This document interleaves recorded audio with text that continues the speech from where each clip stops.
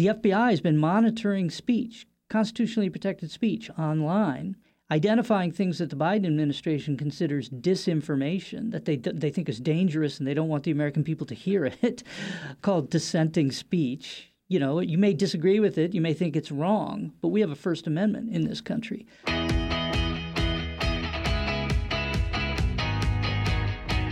This is the Daily Signal podcast for Friday, July 14th. I'm Samantha Sherris. And that was Steve Bradbury, a distinguished fellow in the Executive Vice President's Office at the Heritage Foundation. Earlier this week, the Heritage Foundation released a lengthy, in-depth report authored by Steve about fixing the FBI and how to do so. Steve joins our show today to discuss why the FBI needs to be fixed, what's at stake if it isn't fixed, and much more. We'll get to my interview with Steve right after this. Today, news you can trust feels like a rarity. That's why the Daily Signal podcast releases a top news edition every weekday at 5 p.m. Whether driving home from work, fixing dinner, or picking the kids up from soccer practice, you can stay informed on the headlines you care about. Every show is quick and succinct, designed to keep you up to speed on the issues that actually matter. Catch our top news edition right here in your Daily Signal podcast feed every evening. Or listen first thing in the morning before catching the day's interview. And be sure to subscribe on the Daily Signal podcast so you never miss an episode. Joining today's episode of the Daily Signal podcast is Steve Bradbury, a distinguished fellow in the Executive Vice President's Office at the Heritage Foundation. Steve recently authored an extensive report titled How to Fix the FBI. The 24-page report contains extensive suggestions for Congress to rethink the entire FBI at a fundamental level, to start over from scratch and reconstruct the Bureau to refocus on law enforcement, bring it under meaningful oversight, and restrain it to protect Americans' constitutional rights. Steve, thanks for joining us today. Great. Happy to be here. Thank you for inviting me. Of course. Now, as I just mentioned, you released this report on Monday about fixing the FBI. But before we get into the how, can you first walk us through why the FBI needs to be fixed in the first place? Yes, absolutely. It's an unfortunate story. It's one that has captured the attention of a lot of policymakers, members of Congress in Washington these days. President of the Heritage Foundation has talked about it. The evidence keeps mounting. And the first part of our report, which I invite everyone who's interested to go to heritage.org and see it. It's the prominent paper on the website right now. The first part of the report compiles those facts, puts them together, tells the story, records what the record is of abuse. And frankly, it's pretty chilling. You've heard of things like the Durham report, the Twitter files. Those are all encompassed. Those relate to the FBI's activities. What we've seen is since September 11th, the attacks of September 11th, the FBI was really given a new mandate, a prime directive to stop the next attack on the U.S. That made a lot of sense after 9/11 in the weeks and months and years following 9/11. But those intelligence gathering tools that FBI was given, it became part of the intelligence community, in recent years have really been turned to use against American citizens, their online speech, other constitutionally protected activities. It's pretty scary. You see that in the Twitter files, where the FBI has been monitoring speech, constitutionally protected speech online, identifying things that the Biden administration considers disinformation, that they think is dangerous and they don't want the American people to hear it. It's called dissenting speech. You know, you may disagree with it, you may think it's wrong, but we have a First Amendment in this country. And then the FBI has been working with the big tech companies to actually suppress and shadow ban and censor, frankly, that speech. It's shocking, really. I think the Twitter files one of the biggest stories of recent years. Of course, the mainstream media has largely ignored that story. We've also seen the Durham report, Inspector General's reports, et cetera, about the abuses that occurred during the Crossfire Hurricane investigation of the so-called Russia collusion in connection with the 2016 campaign, focusing in and targeting the Donald Trump campaign for surveillance under the Foreign Intelligence Surveillance Act, using information that was false or incorrect as a basis to get a warrant, an order to do that surveillance on Carter Page. So there are, and then at the same time giving protective treatment to the Clinton campaign. I mean, it couldn't be more bald and politicized in its misuse of these authorities. We've seen parents targeted as potential domestic terrorists for being outraged and raising concerns about how school boards are treating their children in education. We've seen religiously minded people American families who have protested at abortion clinics being targeted, whereas violent Antifa rioters have gotten off scot-free. We've seen, and the Daily Signal reported on this, the FBI field office in Richmond identifying radical traditional Catholics as potential terrorist organizations or white supremacist organizations, putting out a bulletin to target them. That was withdrawn only after it was exposed publicly. But these things are mounting. And even this week, the Weaponization Committee released a report showing that the FBI, very active, is expanding these efforts. So working in that case with the Ukrainian Security Service, again, to censor and ban speech of Americans online. Truly shocking. So the director of the FBI, Chris Wray, is appeared this morning before the House Judiciary Committee and got grilled on a lot of these things. And I just think as a result of this record of abuse that I think cannot be ignored at this point is pretty darn compelling. There's just a lot of people, particularly conservatives in Congress, calling for fundamental reform and rethinking the FBI. And our own president, the Heritage Foundation, Kevin Roberts, has reflected some of that sentiment and talked about the need for Congress to take on the task of restarting the FBI over from scratch. So we got together, different policymakers, different perspectives within Heritage, produced this paper to try to put some flesh on the bone. What would that mean? What would that entail if Congress were to take on this big project of rebuilding the FBI? So we walk through in the second part of the report 11 major elements that we think Congress should consider as part of that mandate to rebuild the FBI. We then have a third section in the report which lays out a minimum set of specific reforms we think are absolutely necessary at the very least to stop the abuses and protect the liberties of Americans, even if Congress didn't take on the big project of rebuilding, or whether or not Congress does attempt to rebuild the FBI. So it tries to cover the waterfront. We hope it'll be helpful in terms of advancing the debates in Washington on these important issues. Absolutely. And I want to dive a little bit deeper into these suggestions that you put forward in the paper for Congress. Can you walk us through some of, the ones that you think are most important or that you would really like to highlight for our audience? Yeah, I think number one, I think we'll put it right up front, is reconsidering the jurisdiction of the FBI. Right now, the FBI is in all things considered agency of law enforcement, take on any federal law enforcement matter of any kind. And if you know anything about federal crimes, they've multiplied in recent years. No one person knows the full range of potential federal crimes. The FBI has wide open jurisdiction right now to investigate anything that could be a potential violation of federal law or a national security threat. And they have a wide range of tools to do that, not just formal investigations that require fairly high-level approval, but also preliminary investigations that are less formal, but also completely informal things called assessments that can be approved by a low-level supervisor and don't require any factual basis to think a crime has been committed or that there is a specific national security threat. So it has wide open jurisdiction and a wide range of tools. So Congress ought to reconsider the jurisdiction and the set of tools.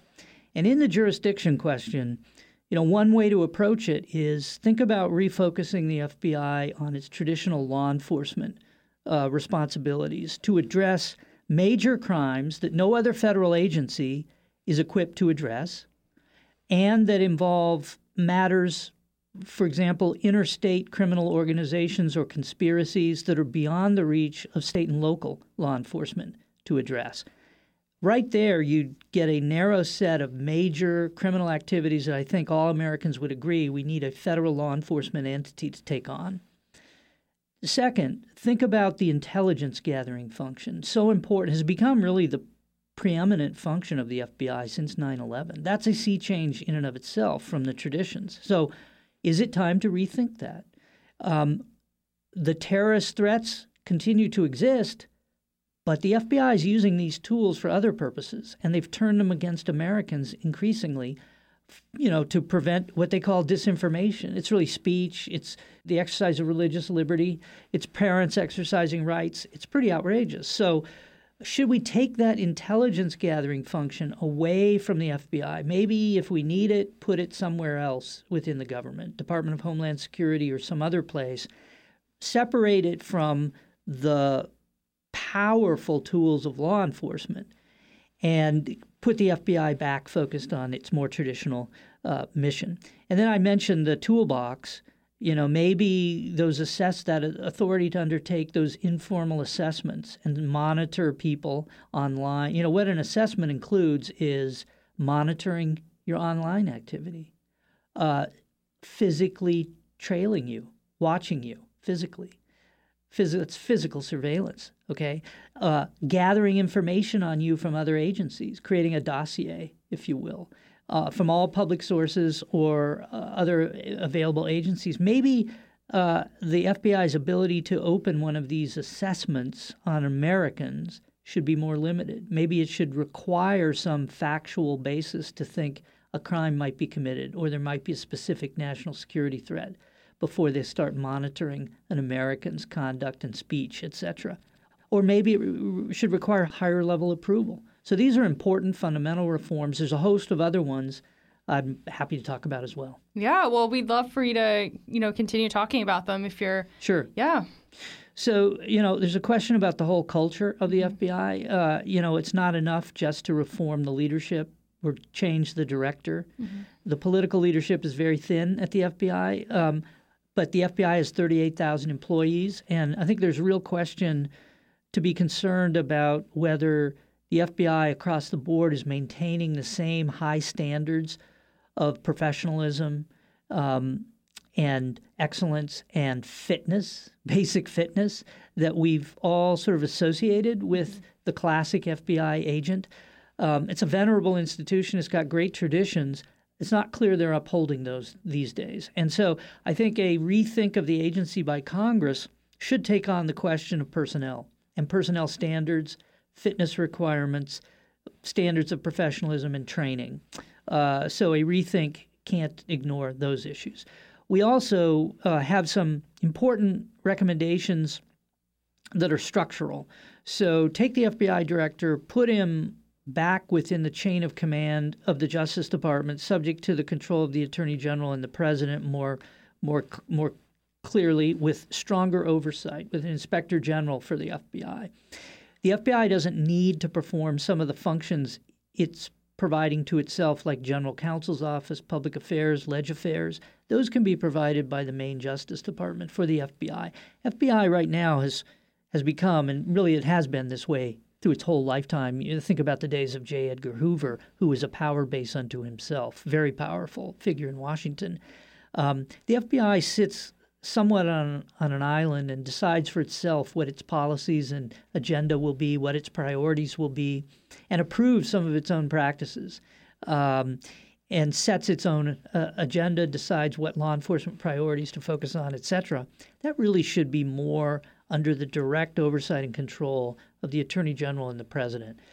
That's the way the founders intended our constitutional republic to be organized. The executive branch is under the supervision of the President. We don't have independent power sources. We don't have a separately elected director of the FBI. The President of the United States is the only official of the federal government who's elected by all of the people and is accountable to all of the people. And so some have raised fears, but if you move the FBI within the chain of command of DOJ, won't that make it more politicized if you have a politicized Attorney General? Well, there's always a fear that law enforcement could be politicized. We have strong traditions in America against that. strong professional standards for objective law enforcement. Obviously, those need to be upheld. It's up to the president to ensure that and the attorney general to ensure that happens. If there is politicized law enforcement, the public should know that. Congress will see it. There'll be oversight. The public will be outraged. The pressure will be on the president to change it. That's the way our republic is supposed to work.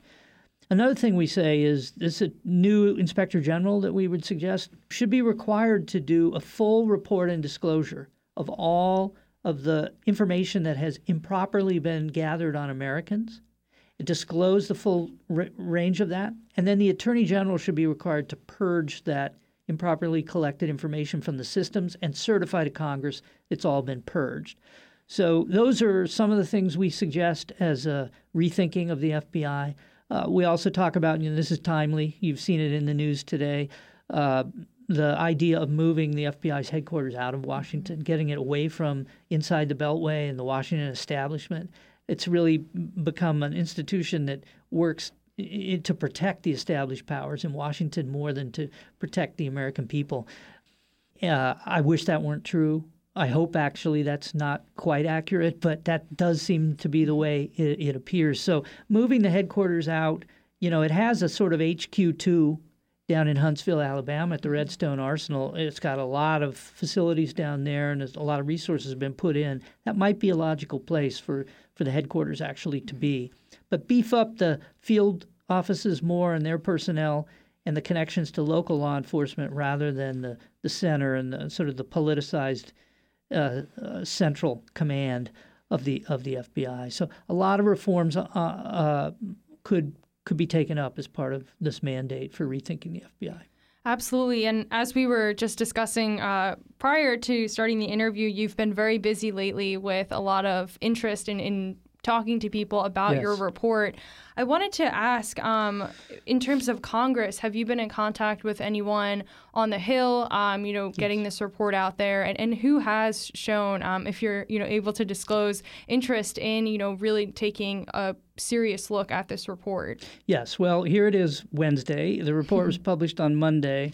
It has been circulated. And, of course, Heritage, the Daily Signal, we have a great network of distribution. So it's been distributed. It's very obvious. It's getting a lot of attention. I've heard a lot of members on the Hill, both on the House side and the Senate side, keenly interested.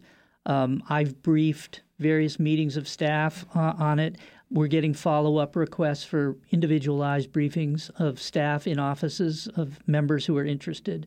There are a number of committees active on these issues. I mentioned the House Judiciary, Senator Grassley and others on the Senate side, very interested in what's going on with the FBI and the Hunter Biden issues. That's part of the abuses is the suppression of the Hunter Biden laptop story, which the FBI had and knew was accurate in connection with the 2020 election. So, yes, there's a huge swell of eagerness and interest in these issues, these matters, and it's really our hope that this paper will help stimulate the debates and the discussions. And there's a lot more work to do. If Congress picked up the mandate and said, yes, we're going to take this on, and some members wanted to put a detailed legislative package together, of course, there are a number of us at Heritage who would be very eager and willing to provide technical assistance to help flesh out the analysis, put more meat on the bones for legislation like that. I will say there's another thing going on this year. This is a key aspect of all of this. There's a very powerful intelligence gathering tool, which is known as Section 702 of the Foreign Intelligence Surveillance Act. It's a very powerful tool, and it's an important tool to help protect the country from foreign threats like China, in particular the cartels and others. It's a very broad and powerful surveillance tool collection method that allows the United States to collect broad-scale intelligence on foreigners who are located outside the United States. So that's the target. So the targeting of it doesn't involve any U.S. person information, the interests of Americans. However, the surveillance is done on facilities in the U.S., and so by the nature of that, it's going to collect a lot of communications of Americans who may be in communication with one of those foreign targets. That's a big database that's very sensitive. the FBI has been dipping into that database. They've had access to it in a fairly unrestricted way. They're supposed to only dip in for national security purposes.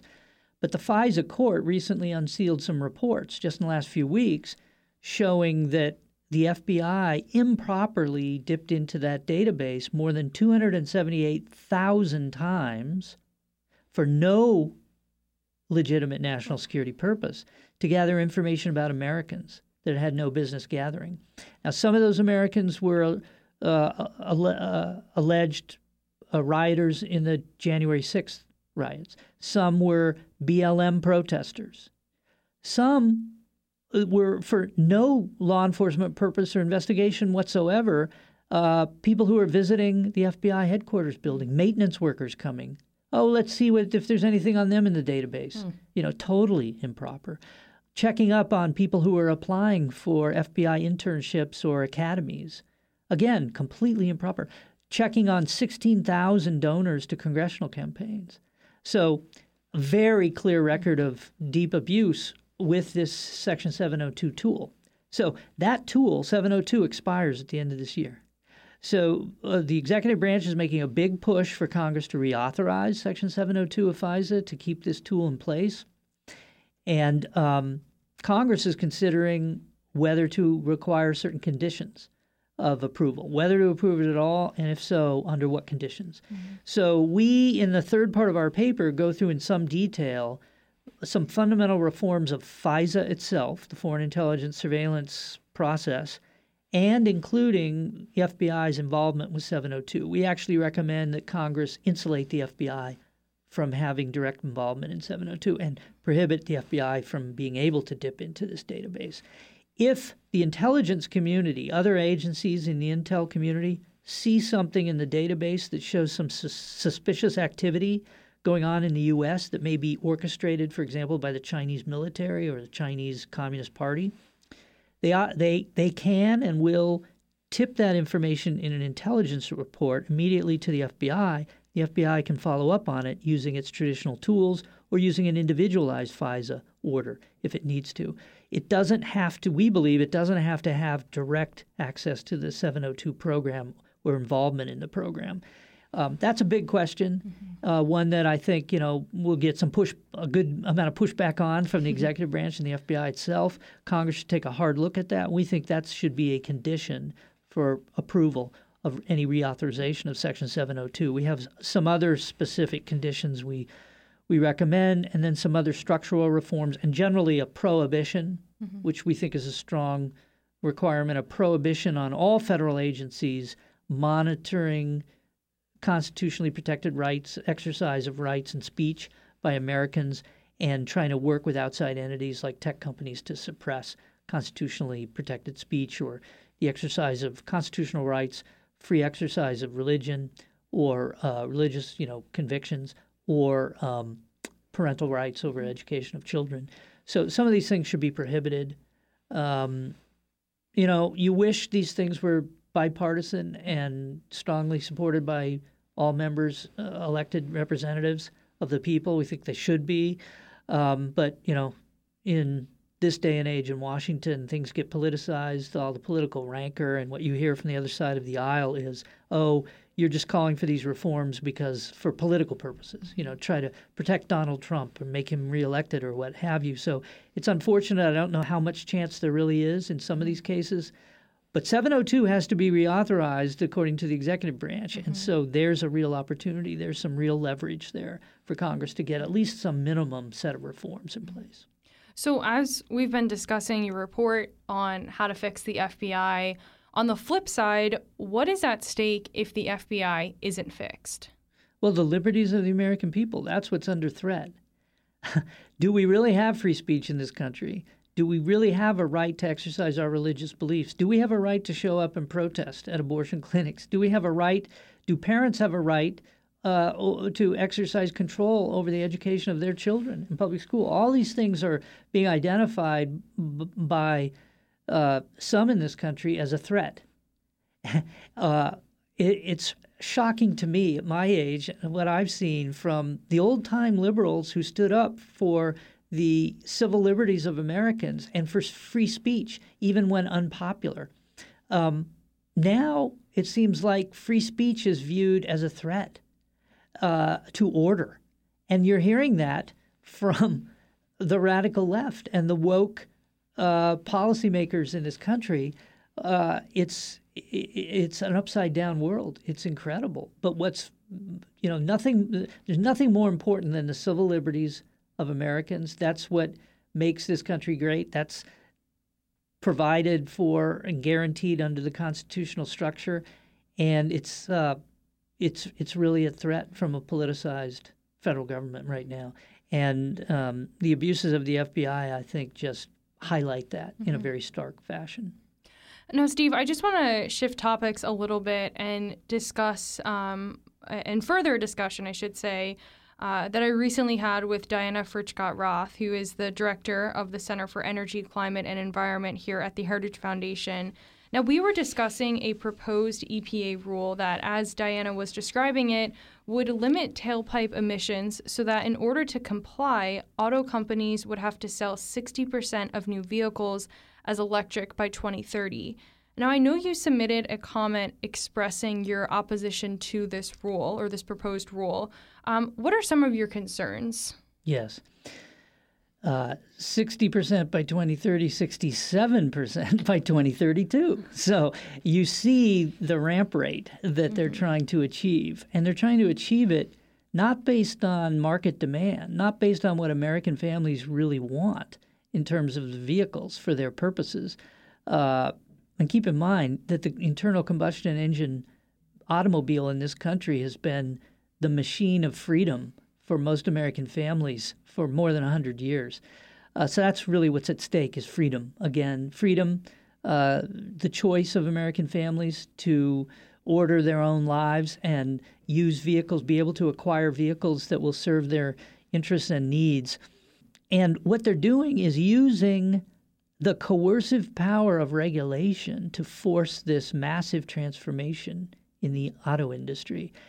And again, I think the environmental concerns that are being addressed are really a false flag, if you will, a fig leaf. It's really not focused on achieving certain environmental results so much as forcing this transformation for larger policy reasons. Part of the climate change agenda of the Biden administration lining up with the Chinese government, the European Union, et cetera, to try to force this change in the industrial base of the country.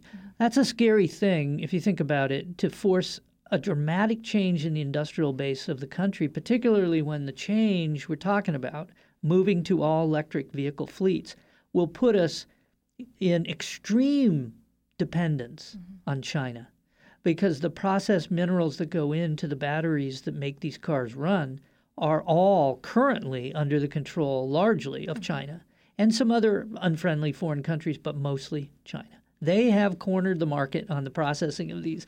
And oh, by the way, when they make these things, they process these things, what do they use? Coal-fired power plants. They're building more coal-fired power plants every year than we have in this country, more per year than we have total in America. And I'm not advocating more coal plants necessarily in the U.S., but we got to look at the big picture, what's happening. The carbon dioxide emissions from China are skyrocketing, and ours are going down. Ours are going down because we're transitioning from coal-fired power to natural gas-fired power plants. Oh, by the way, at the same time, the EPA is issuing these rules to try to force this change to all electric vehicles. They're clamping down on fossil fuels in the power sector. They're putting a squeeze on the availability of electricity. Where's that electricity going to come from to power these electric vehicles? That's a big question I think a lot of Americans have. American families, I think, are concerned. I'm not here to badmouth electric vehicle technology. You know, I'm a fan of new technology. Whatever's good, whatever works, I think the market should decide. American families should be allowed to purchase it if they can afford it and if it's good. I'm not sure they're going to be able to afford it, and I think they're doubtful it's good in terms of what serving their needs. Among other things, I think people like the security and independence of having a tank full of gas in their car, in their garage, versus having a cable that's connected to who knows what charging infrastructure, and who's going to control that infrastructure. Gavin Newsom in California is already restricting and putting rationing on access to that. So in my comments, one of the things I do is address some of the legal questions this scheme raises. I'm a lawyer. I've dealt a lot with administrative authority of agencies to issue rules under statutes that grant them authority. In this case, you're talking about a statute enacted in 1970 to control the emission of pollutants that cause smog from the tailpipe of vehicles. It's now being used to force a transformation in the industry toward the use of vehicles that, guess what, don't have any tailpipes. And according to the EPA, don't emit any of the pollutants that the EPA has jurisdiction to regulate. So where do they get the authority? And, it's interesting that what they say is, we recognize that these electric vehicle technology, these electric vehicles are feasible because we see companies talking about transitioning to electric vehicles and starting to produce them. So it must be feasible. And companies are promising to do this, putting a lot of investment in. And because it's feasible, we're gonna say they're required to use it to comply with our standards.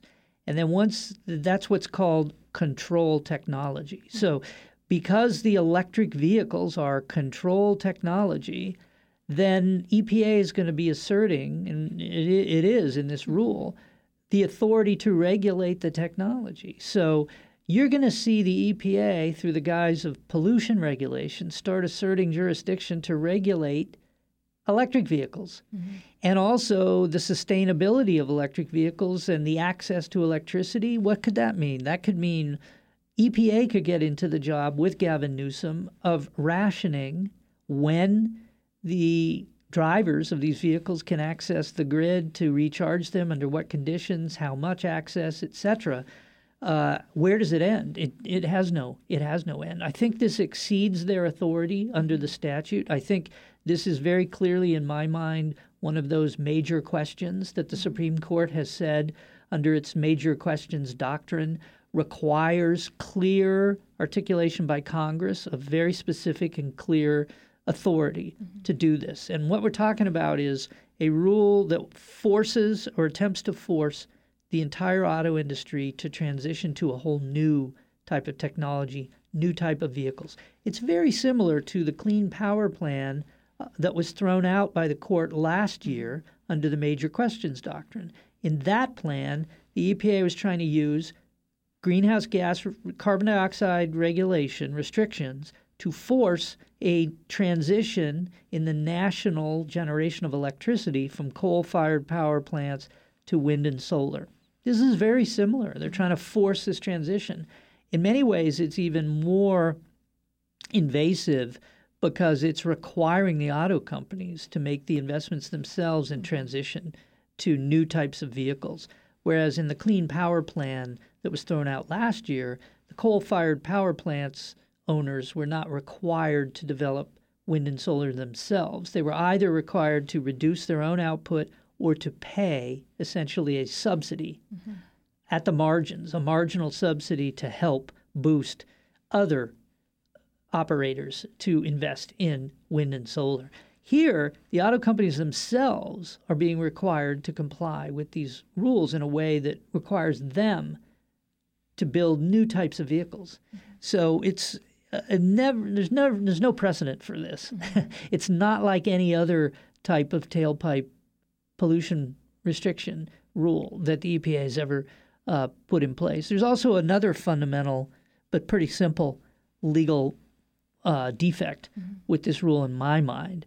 When you're talking about carbon dioxide regulation, restricting the amount of carbon dioxide a gas-powered vehicle can emit from its tailpipe per mile traveled, that's no different from, in fact, it's exactly the same as a fuel economy standard for that vehicle, because there's a one-to-one direct relationship between the amount of carbon dioxide a gas-powered car emits per mile traveled and the number of miles that car can travel on a gallon of gas, which is fuel economy. Okay, and there's a whole separate statute called the Energy Policy and Conservation Act, EPCA, which Congress enacted in 1975 after the Arab oil embargoes, and it empowers the Department of Transportation, and only the Department of Transportation, to set fuel economy standards for new motor vehicles. No other agency, federal or state, has that jurisdiction, that authority.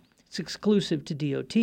It's done by NHTSA, National Highway Traffic Safety Administration, sets for every new model year vehicle fuel economy standards.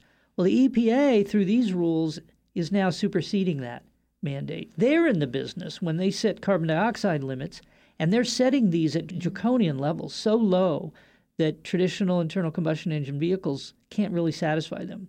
They apply the standard not vehicle by vehicle, but on a fleet-wide average basis. That's the way they do it to force the automakers to transition to electric vehicles at a certain percentage rate that they want to achieve. Happens to be the one that Joe Biden wants, and California Air Resources Board, and probably the Communist Party of China. You know, they're all doing it. These different governments are trying to force it. They've just decided, here's the rate we want to achieve. And so they set the average standard at a level that's what the automakers have to make. You know, there's a fundamental mismatch, though, between that mandate and market demand. We have not seen American families respond with that market demand. You know, electric vehicles are pretty expensive. They also have these limitations on power, the range of the vehicle. If you tow a heavy load, the range goes way down. If it's cold weather, the range goes down. So there are all these limitations and concerns people have. The cost is very high, so they haven't really jumped on the bandwagon and embraced it. So we're heading for a train wreck, to mix metaphors here. I mean, if the automakers put tens of millions, they're putting billions of dollars into these new factories, because it takes whole new factories, whole new assembly lines to build these very different vehicles, electric vehicles. And they're planning to, you know, they've made huge investments. They're planning to turn out hundreds of thousands of these. And they're starting to stack up in the inventories. You know, they're parked in a bunch of garages, and we've got, 60, 90, 120-day backlogs with some of these electric vehicle lines. People are not lining up to buy them. There's not a huge waiting list for them. So if the demand does not follow the production, that is not a way to sustain a profit-seeking business. I'm telling you, it's not always the case that if you build it, they will come. Yeah. I mean, just ask Facebook about the metaverse. So something's got to give. The EPA in its rulemaking, one of the things I point out in my comments, I walk through its analysis, the agency's analysis of all the cost impact of this and the benefits they claim, and it's all made up. And it's all based on the most rosy assumptions. And every step of the way where there's a concern or a question mark as to whether the dependence on China will be there, whether the power grid will be able to sustain the increased demand, whether consumers will really embrace these vehicles, whether the costs will go down of the new technology. Every single question down the line, these are serious questions. There's real question marks about whether this is all feasible. In every single instance, to support this rule proposal, EPA assumes everything will fall in place. It'll all magically happen just as they want it to happen. Consumer demand will rise just in time. We'll wean ourselves of China. We'll start mining lithium in the United States. It's comical. Which administration? Is the Biden administration going to approve all these new lithium mines and production facilities, which are quite, polluting in their own right? And that point I made about China and, its production of batteries and how much carbon dioxide that alone produces. If you care about carbon dioxide emissions, I actually think carbon dioxide emissions are one good measure of positive economic activity. I mean, you can think of it as a positive. It certainly has positive effects on agriculture and other activities. Plants need more carbon dioxide to live. But in any event, what you want to do is reduce carbon dioxide emissions globally. Well, look how much carbon dioxide is emitted from the production of these electric vehicle batteries. We cited an automobile engineering report in our comments. I've got it in a footnote in my comments.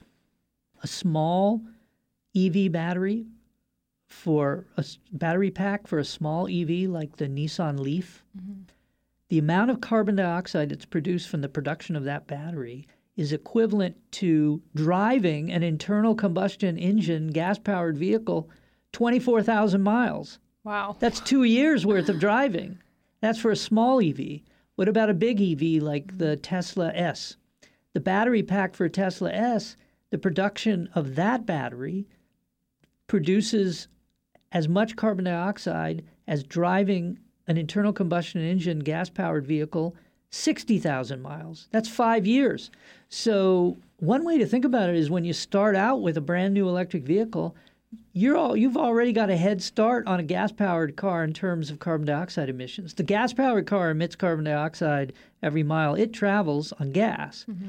But your car is already responsible for emitting 2 to 5 years worth of driving of carbon dioxide. Wow. So you've already got a 2 to 5 year head start on the other guy who bought an old-fashioned internal combustion engine vehicle. That is completely omitted from any discussion. I've never heard that before, so that is the EPA does shocking. not address that. They don't. They say, well, we're not going to take into account what they call upstream carbon dioxide emissions from the production of the vehicle or from the generation of electricity. So it's, but mainly this production of the vehicle, the upstream, they're not going to count. So they're very clear that they're not counting it. But they also completely ignore the effects of that. And what does that mean then for their ultimate goal of reducing carbon dioxide emissions? Well, Steve, thank you so much for joining us today. I really appreciate it, you coming on, talking about your new report. We will be sure to include a link in our show notes so all of our listeners can take a look at that. And we'd love to have you back on as we continue to see the reaction to the report and also as we get more developments with this proposed EPA rule, whether or not it's going to go through or not. So, Steve, thank you so much for joining us. My pleasure. Thank you. And that's going to do it for today's episode of the Daily Signal Interview Edition. Thanks so much for listening. We'll be sure to leave a copy of the Heritage Foundation report in today's show notes if you want to check that out. In the meantime, if you haven't gotten a chance, make sure to subscribe to the Daily Signal wherever you get your podcasts and help us reach even more listeners by leaving a 5-star rating and review. We read and appreciate all of your feedback. Thanks again for listening. Have a great Friday, and we'll be back with you all this afternoon for top news. The Daily Signal podcast is brought to you by more than 500,000 members of the Heritage Foundation. Executive producers are Rob Bluey and Kate Trinko. Producers are Virginia Allen and Samantha Asheris. Sound design by Lauren Evans, Mark Guiney, and John Popp. To learn more, please visit dailysignal.com.